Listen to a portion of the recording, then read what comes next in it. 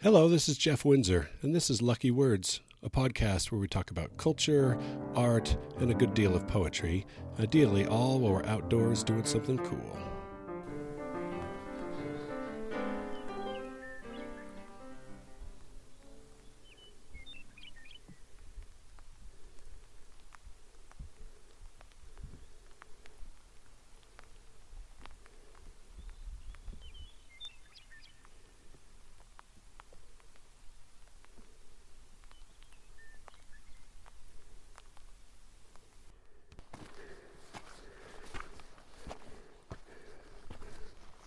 Where I was standing here on a hillside up at the very northern edge of Utah, right near Idaho. There were just a whole bunch of western meadowlarks singing. I tried to record them. I don't know if I got them.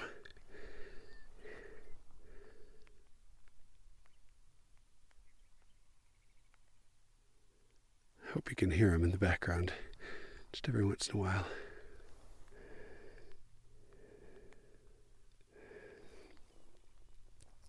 Last year, I recorded a couple sonnets by Shakespeare. Did Sonnet 3, one of the procreation sonnets, where Shakespeare is encouraging the handsome young man to have children so that his beautiful good looks can be passed on to the next generation. We read Sonnet 18, Shall I Compare Thee to a Summer's Day, where he tells the handsome young man that he is even better looking than nature. And we read Sonnet 20, a weird sonnet, strangely hermaphroditic, strangely androgynous, where Shakespeare calls the handsome young man the master mistress of my passion.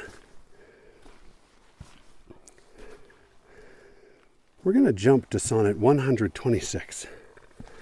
It's the last of the sonnets to the handsome young man. And it's interesting, not just for it being the last, but its form is also different. Let me read you the sonnet. O thou my lovely boy, who in thy power dost hold time's fickle glass, his sickle hour, who hast by waning grown, and therein showest thy lover's withering as thy sweet self growest.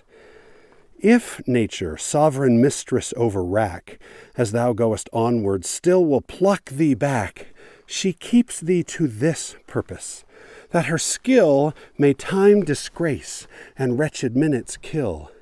Yet fear her, O thou minion of her pleasure.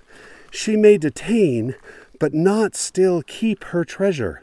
Her audit, though delayed, answered must be, and her quietus is to render thee.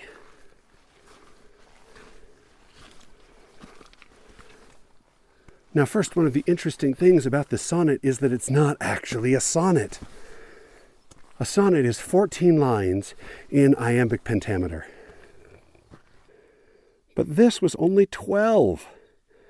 When the sonnets were originally published, the typesetter, trying to indicate that he was making no mistake, left 2 sets of brackets indicating 2 blank lines. Now, I say it was the typesetter. Maybe it was Shakespeare. We don't know. That is not a tradition that has continued beyond that first edition for the most part. But if we read those as intentional, that there are 2 lines of just pure silence following her quietus is to render thee, we can imagine that after render thee, there's a colon, as if to say her quietus is to render thee silence, negative, missing, that her quietus is to render thee gone, because it is a poem about death. Notice what Shakespeare says. He says, O thou lovely boy, who in thy power dost hold time's fickle glass. As in, he can hold back time, stop time from moving forward. He says that he shows his lover's withering as his sweet self grows.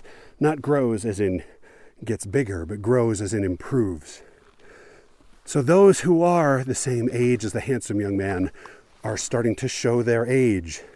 They're balding, they're getting chubbier, whatever. But the handsome young man just keeps getting better and better. It's like some weird George Clooney anomaly. And then he harkens back to the metaphor that we saw back in Sonnet 20. In Sonnet 20, it says, nature as she wrought thee fell a doting. That when nature was creating the body for the handsome young man, made him first as a woman, and then said, ooh, much too good looking. And so she pricked him out for women's pleasure. She pricked him out, turned him into a man. Here, nature is still in love with the handsome young man. He says, nature, as time goes on, she will pluck you back. She is the one holding you back. But he says, yet fear her, she may detain but not still keep her treasure. She'll hold you back for a while, but you can't live forever.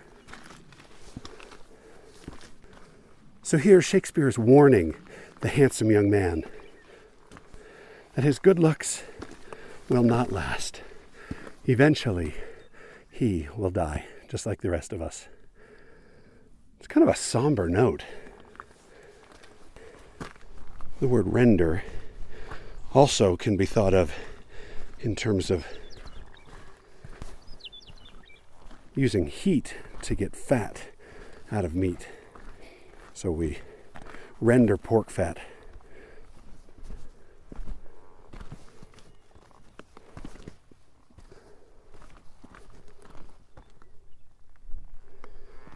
There's a western meadowlark right here. I just heard him. I can't see him. It's just funny because they have a bright yellow chest.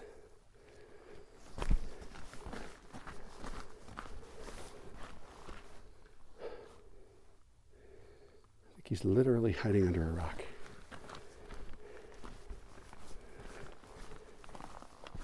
Render can also be like rendering pork fat. We render it by cooking the meat, which liquefies the fat.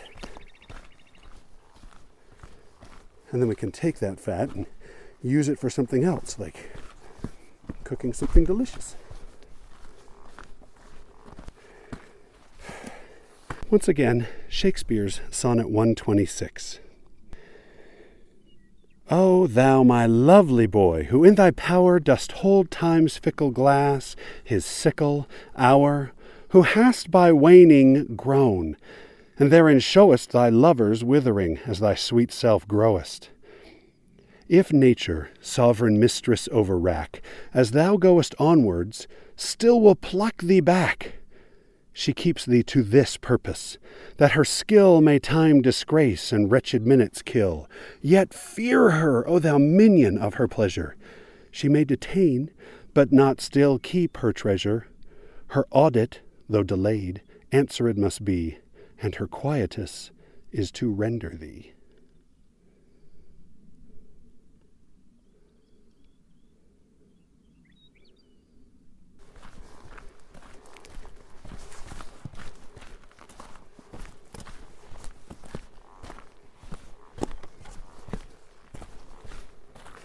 It is quite steep right now.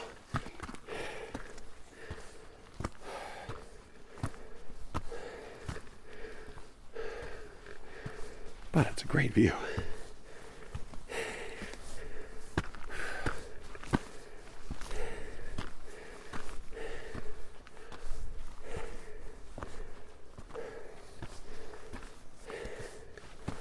Here we go. Oh, wow. This is beautiful.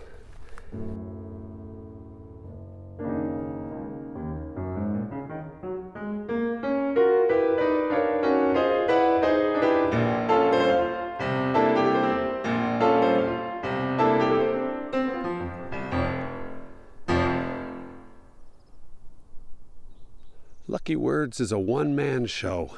It's just me. Typically recorded somewhere here near my home in Utah.